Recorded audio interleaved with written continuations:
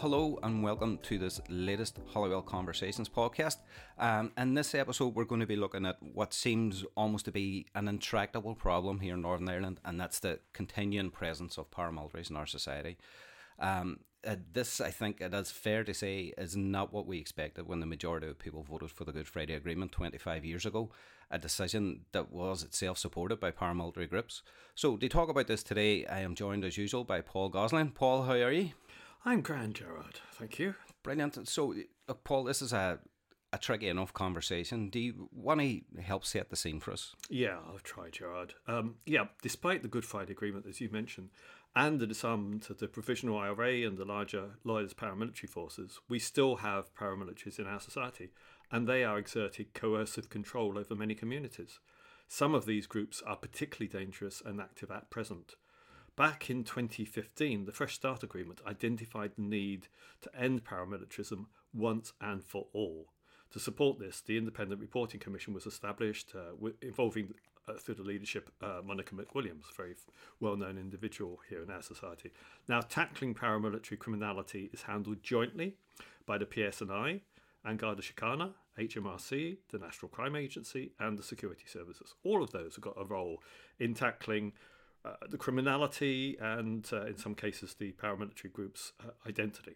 Now, active groups include dissident Republicans, and that's not just the new IRA, and also various loyalist groups, in particular splinter brigades of the Ulster Defence Association.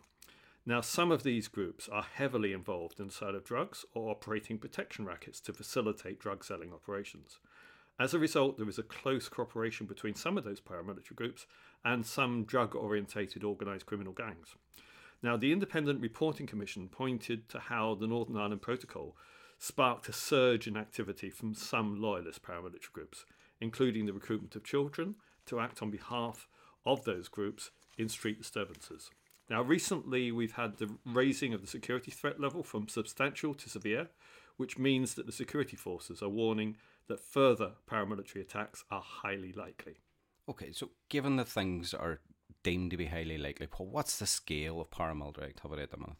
Now, I think we need to put this in context, Gerard. Things are very much better than they were during the Troubles, obviously. But they are not perfect. Now, in the year ending the 31st of May, there was 1 security-related death, 7 bombings, 33 shootings, and 32 casualties of paramilitary assaults. Now, this was an increase in the previous year, though the trend has been down since the French Start Agreement was agreed. Okay, so we have to recognise that it's still not a normal society here, though maybe reflect on the fact that gang violence, Paul, is endemic in many places around the world, including UK and Ireland. We've seen a lot of examples of it in Ireland recently. Okay, so thanks, Paul, for setting the scene. And we're going to be joined by 2 experts. Who is it that we're going to hear from today? Yeah, we'll hear a bit later from Professor Dominic Bryan, who was joint chair of the Commission on Flags, Identity, Culture and Tradition, which considered the linkage between the use of flags and the exercise of control by paramilitaries. First, though, we listen to Peter Sheridan, who is Chief Executive of Cooperation Ireland, which describes itself as a peace and reconciliation charity and is centrally involved in efforts to end the role and influence of paramilitaries. Peter, we should add, was a senior officer in both the PSNI and the RUC. Now, Peter here considers how paramilitaries should be tackled, making a couple of particularly interesting points, I thought. We should, he suggests, talk less about paramilitaries and more about, some of them at least, as organised criminal gangs. And faced with criticism of the policing of those groups, he suggests there should be more focus on the role of the policing board. Okay, so let's listen to Peter. I mean, Peter, what's your assessment of where we are now?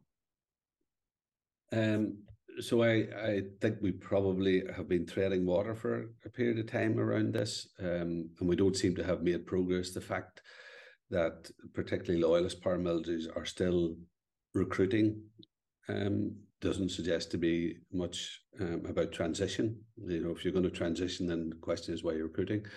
And then those splinter groups or smaller groups around republicanism that's, you know, feel that Sinn Féin sold them out and are still going to continue to, be sporadic in their attacks and never going to be able to sustain a campaign. So I think we've got kind of caught in a bit of a loop at the minute.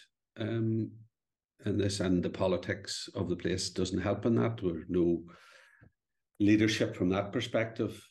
So it feels that we're treading water at the minute. I mean, there's a perception that we've been bribing paramilitary groups to stop being violent, and that process isn't working anymore because they've returned to levels of activity. I mean, what's your feeling about that? I don't think it was ever a case of bribing them. I think there's an inevitability about this place once, the negotiations happened between the British government and the Republican movement at the time, and then leading to the all-party talks with loyalism. And so, that was kind of unusual in itself, that you were bringing people into a room who were in illegal paramilitary organizations. But I think all of us kind of recognized at that time that to be successful, you had to be inclusive in it. And that's why we were successful around the Belfast Good Friday Agreement, and because of that inclusivity. But I don't think any of us expected that 25 years on beyond those ceasefires, this standing down of paramilitary organisations, that somehow the UDA, UVF would still be roaming around. I think there was a sense that there would always be Republicans who didn't buy into the Sinn Féin strategy, and they were going to try and sustain a campaign. They haven't been successful. So I don't think it was bribing the right way. I think it was all of us had to swallow hard as part of the same as letting prisoners out, on the new legislation that the most people do is 2 years in jail. So there's a lot of things people had to swallow hard, and that was recognising that if we were going to move this on, we had to engage with these people. And there were some of them who were genuine around it and who did want to move it on. But as I said, some of them have morphed into criminality under the cloak, if you like, of paramilitarism, but it is about criminality. How do we move ourselves away from the loop in which we have got some people associated with loyalist paramilitaries receiving public funding, yet are not completely dissociated from paramilitary activity? Yeah, so a number of things in that. About 12 years ago, I'd done a paper at the time about language, and even the fact that you and I are talking 25 years beyond the Good Friday Agreement about paramilitarism. And I said, we need a process that loses the language of this stuff, that even from a media perspective, this isn't about, not being transparent, but editors of newspapers, I have no issue about writing articles or about the past, so we include the IRA or the UVF in it. But even up to this day, we almost have created a permanent language in the lexicon about paramilitarism, to the extent that when I wrote to the Secretary of State at the time about changing the language away from giving them an identity, a group identity, that he acknowledged it, wrote back and said that they're going to change to residual terrorists. And it kind of lost what I was trying to say. I didn't want to differentiate them or create a group. And I think we have created groups, Paul. We've continued to sustain groups by continuing. So I think there's something about what stage do we stop calling them paramilitary? What stage are the people who are involved in drug dealing and kneecapping and racketeering any different than those same crime groups in Liverpool or Manchester or Dublin or Cork? Yet we have created a separate identity for them, and that it continues to give them kudos. So that's the first thing. The second thing, I think we have to be ruthless about this issue of recruitment. If the information, the police intelligence or community intelligence is that people are still recruiting, then I think we have to be ruthless about whether we continue to engage with people on that basis. They've had 25 years to stop it. I had a conversation with a number of loyalist paramilitaries recently about it, and I asked them, why are they still recruiting? And they said, well, if we didn't, they would be joining other organizations. And I asked them, so what do you mean, like the Boy Scouts or something? And and tell me what when you recruit them into your organization, for what purpose? What are they doing? Is it social issues that they're dealing with? And of course, none of that is true in it. And I don't know today, but I'm sure the police will know. Certainly in my time, the entry fee every month was £10. Once you signed up, so you had to pay them £10. That's a considerable amount of money going into an organisation. There's maybe 12,000 people in it, still to this day, and collecting £10 a month off everybody. So I think we have to be ruthless, Paul, about this issue of recruitment. I do think there is room for a formal engagement process, but that has strict rules and boundaries around it. People have to sign up to the ministerial pledge of office. Now, have they always abide by it up in Stormont? Probably not, or at least they've run along the edges of it. But I do think there's merit in future for funding organisations or people who are going to be funded that they sign up to non-violence, and if there's then any sense of a breach of that, at least you have a contract that you can call a halt to. And I think we have to be ruthless about calling a halt to those contracts where people are starting to breach them. There has to be some consequence around this. If we're going to move towards a normalized society, surely we also have to deal with the paramilitary insignia, the flags, the graffiti, and yet that becomes actually, while significant because it shows demarcation lines within the structures of our geography, it also shows a significant grip that certain groups have, even if we're calling them organized crime gangs. So how do we deal with that, given that it's incredibly difficult for any public body, including the PSNI, to take down flags, to stop graffiti showing demarcation lines? So there are two parts to that. First of all, let me go to the wider part of it. I think, what I saw around Easter up around Craigan and what I see around, parts of East Belfast and that, there's first something about the structural change that needs to happen in society. Issues of poverty, disadvantage, discrimination, barriers to opportunities for young people in those areas. And it's why I said, we're treading water because the executive is not in place. If this was, and we managed to make this a prosperous society, and I don't mean prosperous for the few, I mean prosperous for everybody. And that doesn't mean to have the resources that Rory McIlroy has to be prosperous. But I mean, those young people up in Craigan who are throwing petrol bombs around Easter time, having the opportunity to buy their own car, cut their own grass, book a holiday, those, I'm not talking about huge money, whereas they don't have, and they see it very difficult or the lack of opportunity to get to that place. And some people might break out of it, but we have not fixed that structure stuff. Now, if we're able to deal with those wider structure of society, transform communities where the people are recruiting young people from, and people have a different opportunity in it, then I think you start to make the rest of the stuff irrelevant. So that's the first point in it. So it's something about, I talked to Joe Kennedy when he was over, and the American president talked about 0.4 billion of investment. He was effectively saying, if you can get your act together. And talking to Joe Kennedy, I said, but it has to be in the right areas. What happened after the Belfast Good Friday Agreement, that when we needed investment and 6,000 jobs into Derry or West Belfast or into North Belfast, it didn't happen. The economic collapse happened around the world, and mothers and fathers started to lose their jobs instead of young people getting their jobs. We have never recovered that, and that, what people call the peace dividend, never happened in those communities that were affected most by it. And in fact, I would argue that probably things are worse for them in those communities. So that's there has to be a determined effort of putting some balance in around those issues of poverty and discrimination in communities. So I said to Joe Kennedy, great, bring in the 6.4 billion investment in job, but they have to be in the right places. I'm not saying there's anything wrong with having a factory up the Malone Road, but you know what I mean by it, that they have to be targeted into the right place, and we have to attract those young people in those communities. That's what first of all starts to change and make this stuff irrelevant. Secondly, then, in that formal engagement process that the IRC talk about it, I think there's merit in that. I can fully understand why some of these paramilitary organizations need to move to an old boys club.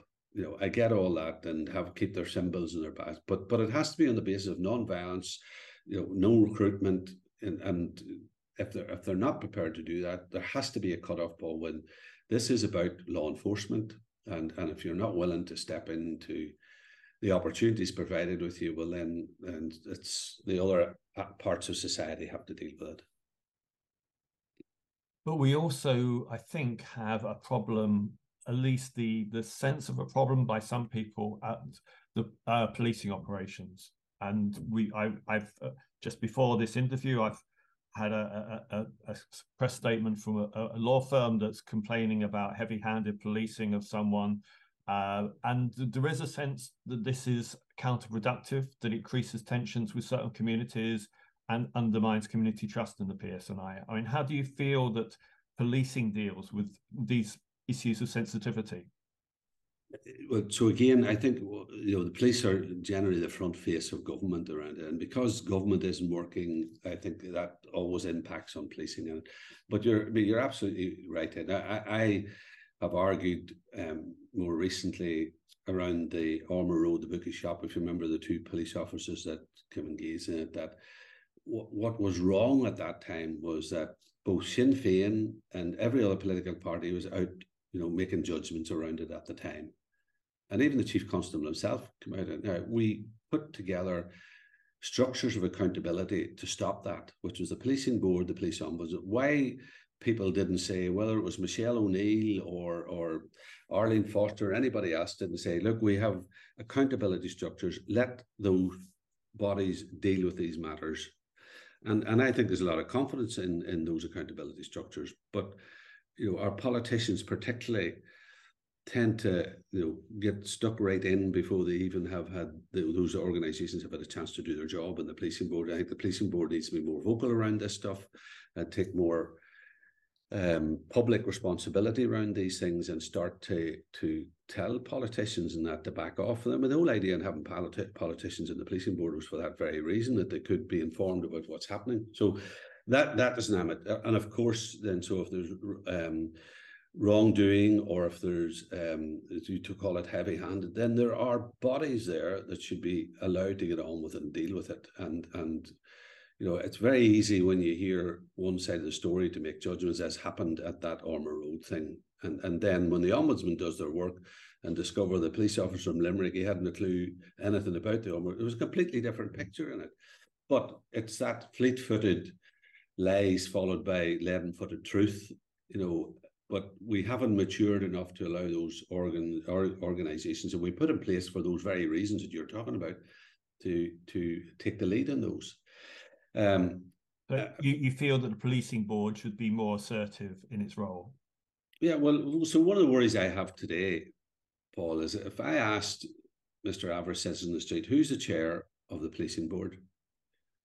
Would they know? Who's the vice chair of the policing board? Would they know who the police ombudsman is? And I reflect back to, would people have known in Nuala Loan's time who was the police ombudsman? I think so. Did people know that Desmond Ray and Dennis Bradley were? I think so.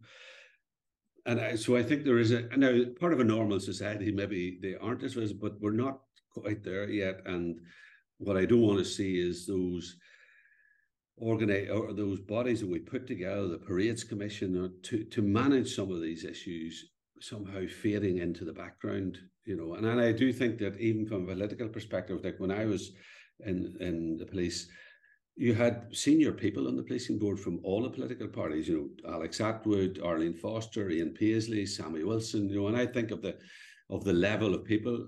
I think Sinn Féin are probably the only people today who have put people on the board who are particularly well known in it. And so I do think that there's something about re-establishing the importance and the independence of those organisations to let them do their job and take the lead in it.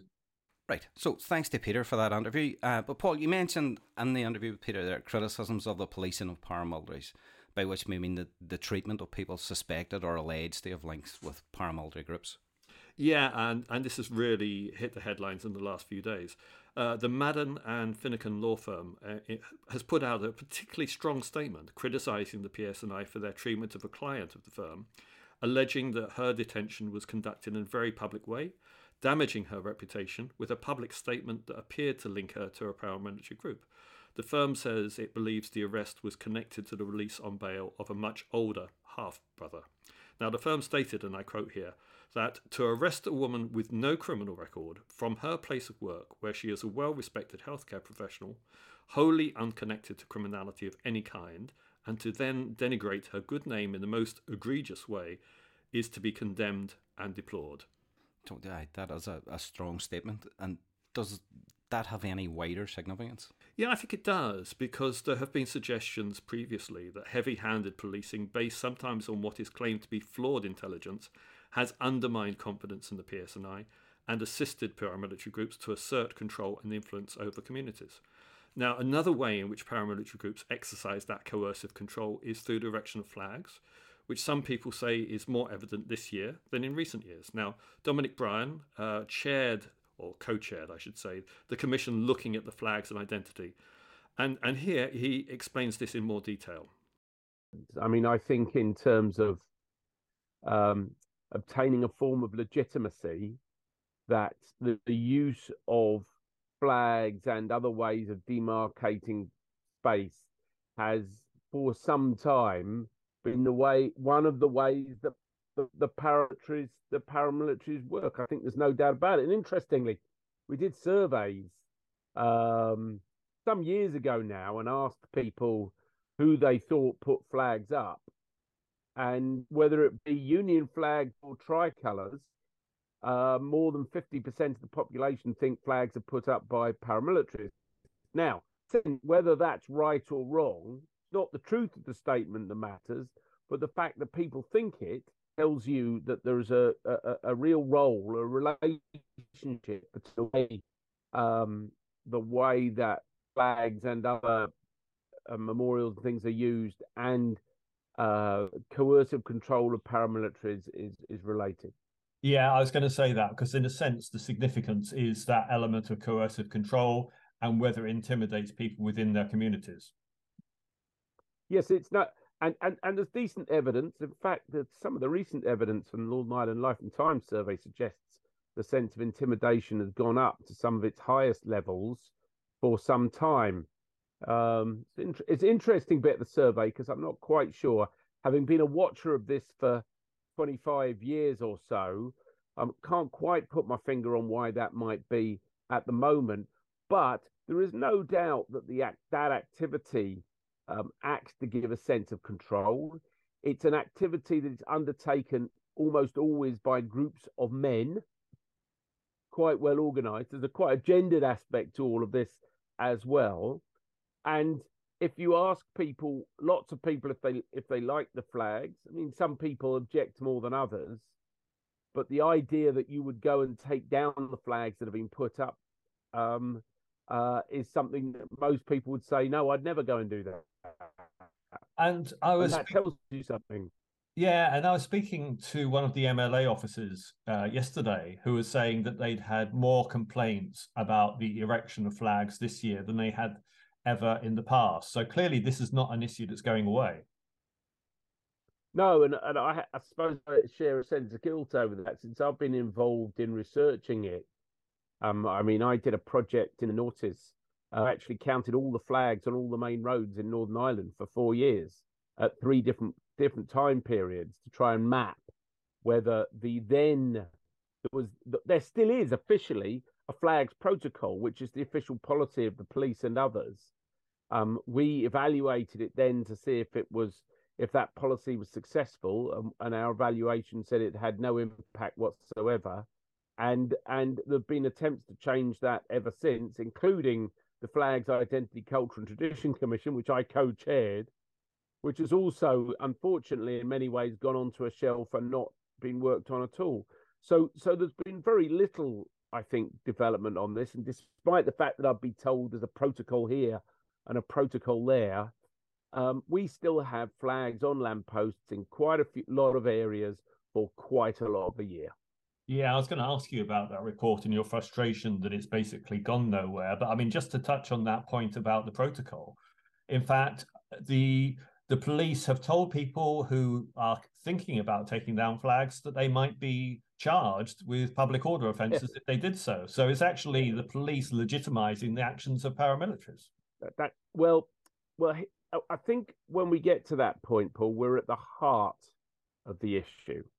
And that is that there is a status quo, there's a normative position. There are some technicalities here, which means it's not the police directly who are supposed to do it. But yes, that those things can appear anywhere. And when you bring people here, when you bring visitors and show them the amount of paramilitary stuff that appears on our streets, and they all say, well, do the police not want to take it away? People are baffled by that.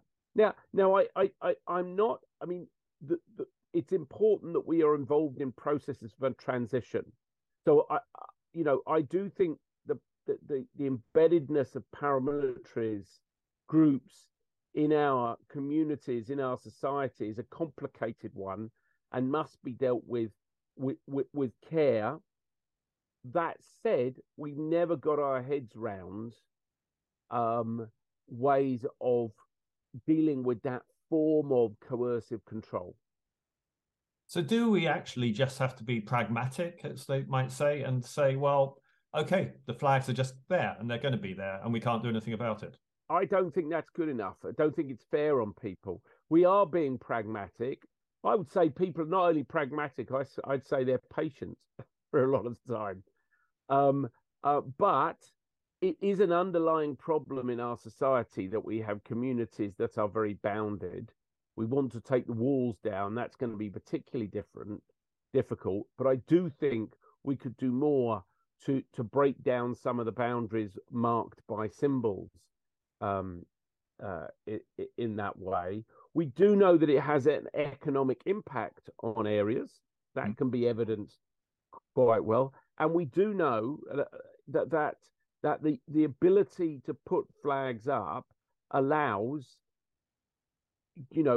groups of men who are broadly, you could call them vigilantes, you could call them organized crime groups, to maintain a form of control in some areas. Now, here's a really strange thing. There are lots of people, quite a few people in some areas who feel their areas safe because of that. So it's complicated because paramilitaries have supporters, paramilitaries have groups of people in areas who feel safe because they're being looked after. All right. So the embeddedness, they feel like they're being looked after by these groups. So that embeddedness in a local community or in a local group is a complicated thing and can't be simply pulled apart. But for me, that is not a status quo that we can afford to live with. And another way of putting that, and status quo is a good point of reference here, is that it is a symbol of resistance to change. It is saying this is our community that dominates this area, and we do not want that to change. We do not want incomers from whatever background here. I think that's absolutely right, Paul. And I'll go further than that. So, for instance, I can think of quite a number of areas where I would say the marking of those areas using paramilitary flags is more an act of resistance to gentrification than it is to aimed at the other community or Catholics or Protestants, whichever way you want to put it. I can think of a number of areas in Belfast when I think it's a resistance to gentrification in disadvantaged areas that have really struggled. But there is a deep class and economic structure to this, as well as what we might call the more polarized sectarian one that it looks like. And just to draw out one of the points you mentioned there, Dom, which is about the economic impact, because what really I think you're saying is that investors are not going to invest heavily in an area that is perceived to be subject to coercive control by a paramilitary group because of the flags. Yes, I mean, you could argue a number of areas where the visit of tourism, because some of these things exist, is advantageous. But that definitely a minority of areas. Quite interestingly, for the years that I was involved in that project, the two councils that invited me to speak most often were different councils at the time, but they were up in Coleraine and they were in Bangor. And both of those areas, for example, were predominantly Protestant areas, all right, but both needed tourism. And both of those councils were worried because those marked areas might discourage tourism, which was the lifeblood of the area. I mean, that's just one obvious example. Now, you chair the FICT. How frustrating is it for you that that report, as you say, has gathered dust and I would say just gone nowhere? Well, I mean, it was a frustrating thing to go through in the first place because it took a long time. The way it was set up, I made some good friends and had some nice colleagues from all the political parties, and we achieved quite a lot. I mean, despite the disparaging remarks we got, if you go through the FICT report, there's a lot of agreed material between 5 political parties there that could start to be implemented. But it was frustrating getting there. But even more frustrating is having done all of that work and indeed spent the money on the commission. It's broadly, when we had a government, it sat there without really being pushed through. And since we haven't had a government, of course, it's absolutely nowhere. Now, I have groups talking about it. I mean, as one example, the chapter on bonfires was completely agreed by all 5 political parties, and that I think is quite a good thing. And I would suggest anybody trying to look at the issue around bonfires takes a look at that chapter, all right, to see where to take things forward. But it's enormously frustrating that we're still at that point. It's enormously frustrating that agencies of the state seem unable to, when asked by people, to be very blunt, there is a piece of legislation which says you can't put a symbol or sign on a lamppost. I mean, it's just the law. Let's be clear about this, Dom. You say public agencies, you mean the Department of Infrastructure, don't you? I mean the Department of Infrastructure. The Road Service have decided that, and let's try and be as sympathetic as we can to them. Engaging in trying to take flags down would be a big job. It would be a big job because you couldn't just do it in one place. If you started doing it arbitrarily in one place, you would find yourself with difficulties. So it's quite a big policy thing to take on. If they do take it on, they need the support of the police. Now, the police would legally be bound to help the Department of Infrastructure if they started doing that. But I think what you also need is broad political support that should take place. You need agreement on how that should take place, and that's what we attempted to do in the commission. We need people saying, do you know what? Paramilitary flags are going to be taken down, all right? And flags that stay up longer than a certain number of days will be taken down, all right? If you want to commemorate or remember, then we'll produce a piece of legislation which will allow you to put flags on lampposts, as we do with election posters, for periods of time during the year. But outside that time, you can't use those lampposts. That would be the broad idea. But we need political backing to do that. And here's an irony to all of that. I think one of the problems with the way people use flags now is they make them less sacred. They make them less important. They use them in a very frivolous way. They get dirty and tatty. They're up all year round. So when an event comes along where you want to put the flag up, nobody really notices. Do you know what? Because it's up there 6 months to a year anyway. So I actually think if we could move to a space where they were put up, it would still be a bit of territory marking. But I sort of think if people want to put flags up for, say, 2 weeks at the beginning of July, now, I'd never get any agreement, I think, to that shorter period. But anyhow, but for a period in July, then let's do it. But this idea that you can, that there is a marching season, a lot of this has been invented in recent years, by the way, that lasts 3 months and that flags should go up all of that period of time is really at heart territory marking, and is as interestingly based on the fact that you could now get hold of lots of cheap flags just to be the cheap manufacture of flags in the Far East is one of the ways in which this has started to take place. In decades earlier, flags were expensive to buy, and when you bought them and used them, you used them very carefully because you'd want to use them next year. So you put it up on the 12th or on your Orange Hall for a time, and then you take it down. It's actually the cheap manufacture of the flags that has made what now takes place possible, and also why they can't be bothered to take them down because the flags can't be used again once they've been used once. Thanks to Dominic and to Peter for some excellent contributions. So for myself, it feels as if this gives us more to think about rather than providing a solution. And we recall that Independent Reporting Commission suggesting further negotiations with paramilitary groups to move us forward, and it's clearly something that many people will find uncomfortable. But we still have to have some way to go, and we still have some way to go when it comes to eradicating the impact of the Troubles. Okay, so that's it for this latest episode of the Holywell Trust Conversation Project, or podcast, I should say. Thanks as ever to the Northern Ireland Community Relations Council for sponsoring the podcast, and you can catch up with all previous episodes on the Holywell Trust website. And we'll talk to you again next time.